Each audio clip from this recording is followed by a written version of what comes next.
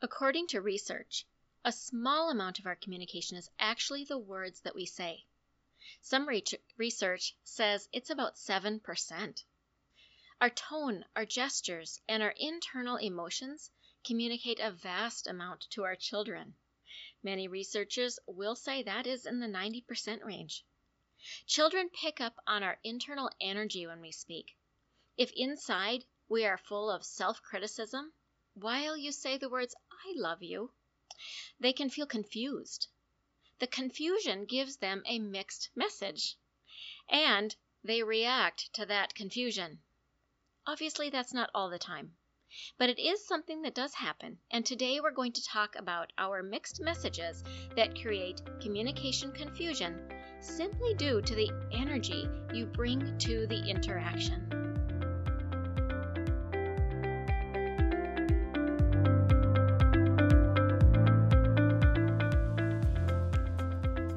Does your child have a speech-language delay and you really want them to talk?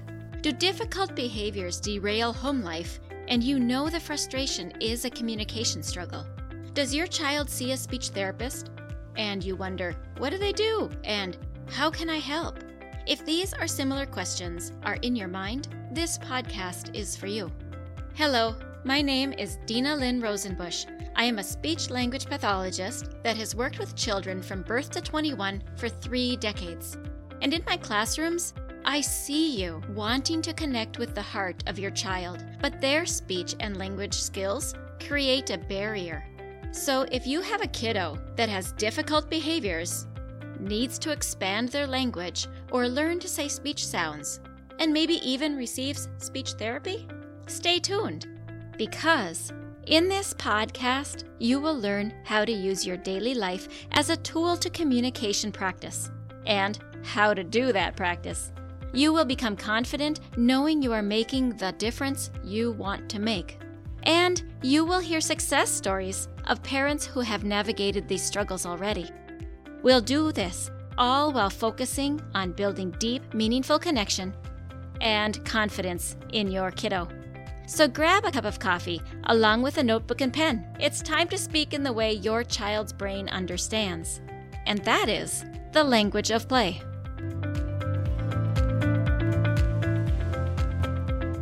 Before we begin, I want to thank Erica Millard for leaving a review. She writes, simple and doable, leaving 5 stars. So many parenting podcasts feel complicated, but this podcast makes everything feel simple and doable. It's helped me shift my mindset to being more curious when different situations happen with my kiddos. Thank you. Erica, I am so glad because that is my aim. I want every episode to give you simple, doable nuggets and strategies. Thank you so much.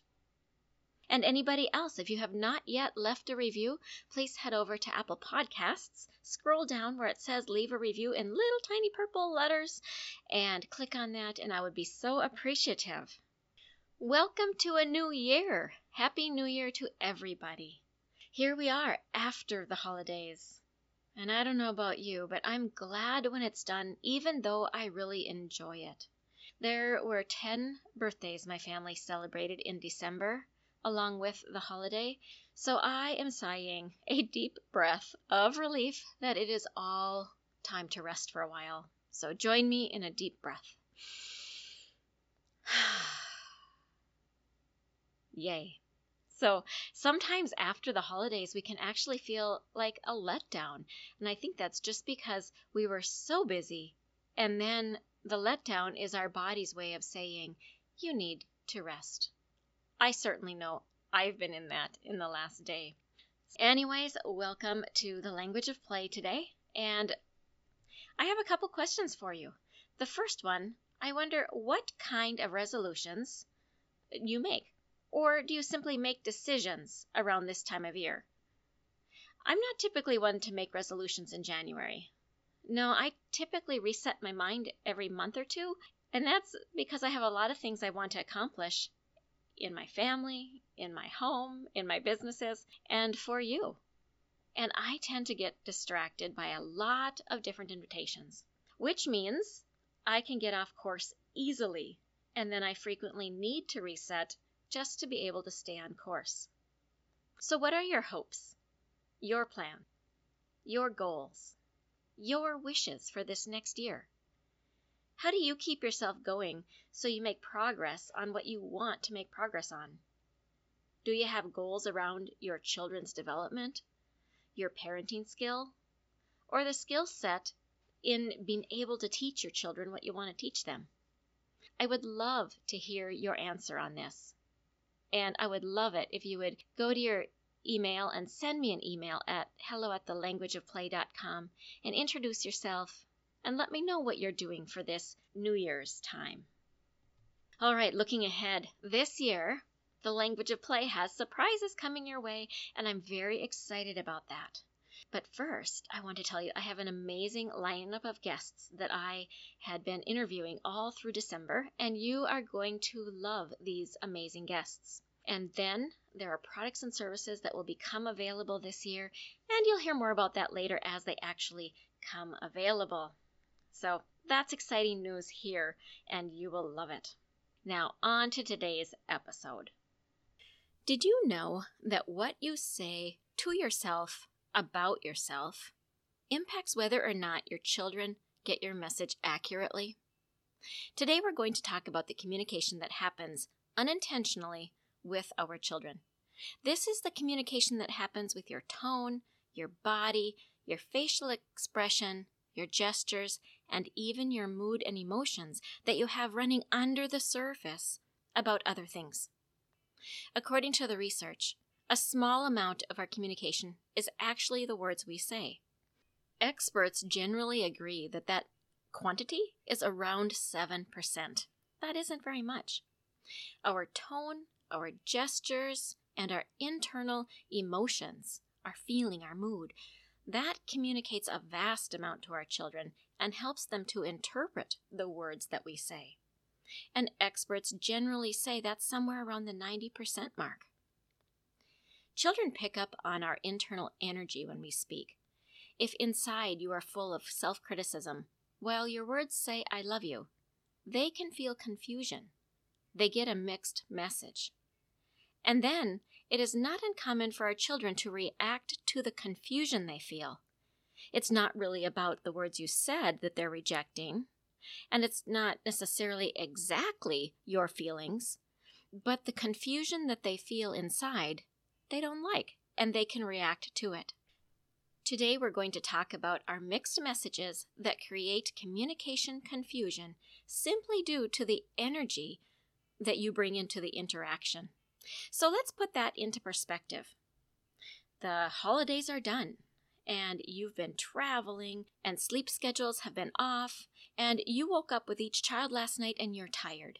You have bills to pay. You have work hours to put in, and you just don't want to open that computer to get started.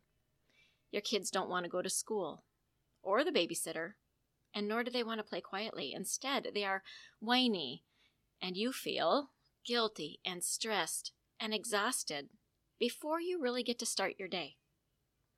But you push through the emotions, and you say the right things. You say, "Good morning, Charlie.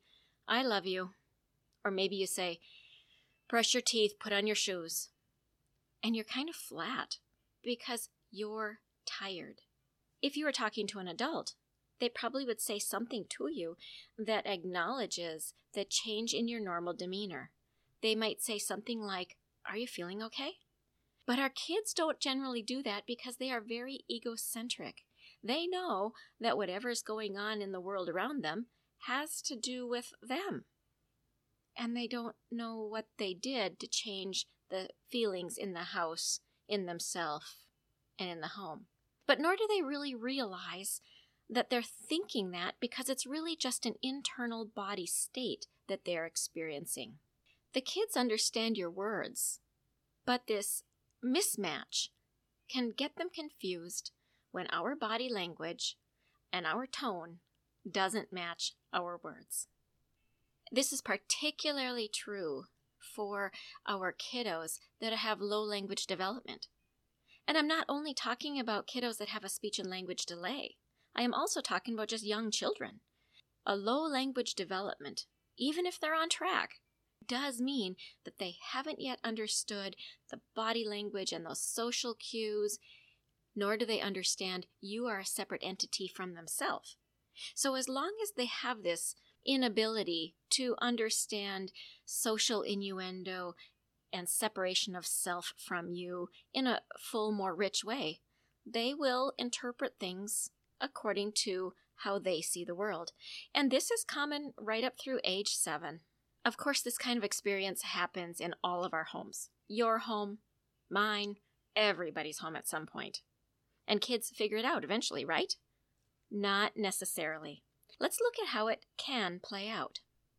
When kids are confused, they don't necessarily follow instructions well. They become reactive with siblings. Some other kids might turn inward on themselves and start thinking that they're bad. When we step in and correct their behavior, but their behavior might be less intentional than it was reactive, even the correction of the behavior can add to the confusion, which then, therefore, creates more behavior. What is a parent supposed to do in this situation? I wish I had known this kind of stuff when my kids were young. I didn't. This is something that I learned along the way, so if you haven't heard this yet, I am not surprised that you don't know it. My grandma and my mother-in-law and mom used to always tell me they feel my feelings. But that didn't really mean anything to me as far as practical application. How is it going to impact them, and what do I do about it? But now I do know. So let's dig into it. What is a parent to do in that kind of situation? Now, there are a multitude of things that you can do that's going to help you in this kind of situation. But I never want to fire hose my listeners. I'd rather give you 3 things. Today, I came up with 4. I always do try to aim for 3, but 4 is pretty common, as you've probably noticed as you listen. So today, let's think about the first thing that you can do that helps you in this situation of being overtired, exhausted, too little sleep, and you are on edge and your kids start to get reactive. The first thing I want you to do is notice the feelings that are in your body. Pause for about 30 seconds to 2 minutes. Feel your body inside. Imagine, kind of scan your body inside to feel, where is the tension? Is it in your neck and shoulders? Are you nauseated? Do you have a headache? Maybe your eyes are tired. Notice what part of you isn't feeling well so that you fully know where it is that you've got the discomfort. Once you have figured out what parts of your body are reacting, then I want you to notice the voices that you have in your head. Now, this is that internal dialogue that we all have, that is our critic, that tells us what to do differently. It's like thinking out loud inside your head. But unfortunately, most of us don't tell ourselves really good things. Unfortunately, most of us have a worse critic, an accusation, and blame when our bodies feel icky. That's why we start with our body. And when we get to recognize those voices that are inside of our head, we can speak to those thoughts and we can learn to change our inner dialogue, which is a whole nother topic. And your life will transform when you are able to change the way you think, the words you give to yourself about yourself. The third thing to do is to take a deep breath. We all have heard that taking a deep breath is a way to calm down. But did you know that you actually put your body into parasympathetic control? That means that you are going to calm the nervous system. And when you calm the nervous system, you will be able to find regulation for yourself much more quickly. You are also giving your child a good illustration of how it is that we regulate our own selves and our own emotions. It gives you an opportunity to change those voices, to stop the thoughts. And the fourth thing is super important. Depending on the situation that you're in, it may also be the first thing. And that is to tell your child what's going on. Of course, we don't give them tons of details. We give them what they need to know. What they need to know is that it's not their fault. You are feeling how you feel, and you still love them, and you're not mad at them. Communicating these things to your child will help put them at ease and lessen how reactive they are. I'm not going to say that they will stop being reactive, but I will say that they will have a better understanding, which does make sense that the reactions should be less. But as we deal with people, humans are not always consistent. I don't need to tell you that. You know. Tell your child what's going on. Not making excuses for your behavior, but rather be proactive and say to your child ahead of time, "Charlie, I'm really tired today. If I seem grumpy, it's not because you're doing anything wrong. I just feel really grumpy." In addition to that, you could read some of those books like Grumpy Monkey, or maybe you have some other book that talks about feelings and what it's like sometimes when you feel grumpy. It helps your child to know that they are not the cause nor the solution of what's going on. However, if we, when we are in that state, and I say we because I am guilty of this too, much less so now because I have done a lot of this work, but when we say to our kids, "You're making me stressed. I'm stressed because you," we are not taking ownership of our own thoughts, our own feelings, our own reactions. Ultimately, we are teaching our child that sometimes we have feelings that are difficult to cope with. They do too. And when you tell them your feelings and that you're not trying to be grumpy with them, it gives them a pattern to copy for when they're grumpy, and maybe they will notice themselves and say, "I'm just grumpy."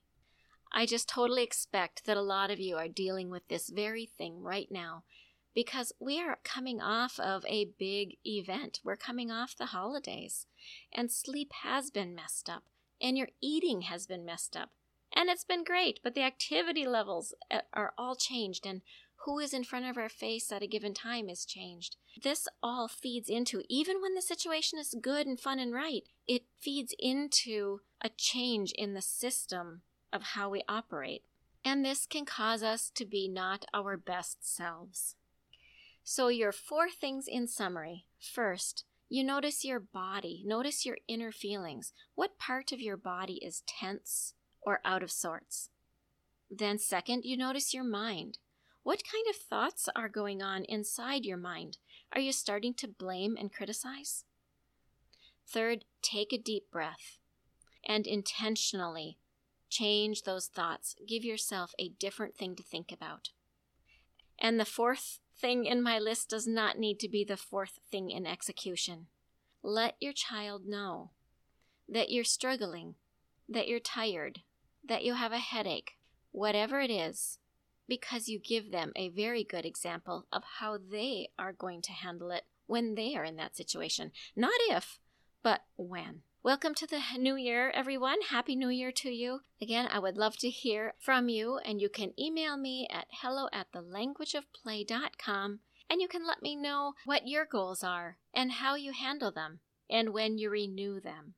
How do you do it? Or pitch a question that you would like to serve as the topic for a podcast episode. Hey parents, I hope you found this episode helpful. If so, would you please take 30 seconds and share it with a friend who also lives or works with children? I would really appreciate it if you would leave a quick review for the show on Apple Podcasts. I read every review, and it lights me up to know that this show is making a difference. Then come join my Facebook community, where you'll meet other parents who are dedicated to helping their children grow too. You'll find the link in the show notes. Thank you for joining me. Now it's time to go. Let's pop our kiddos in the strollers and go look around outdoors and see what we have to talk about.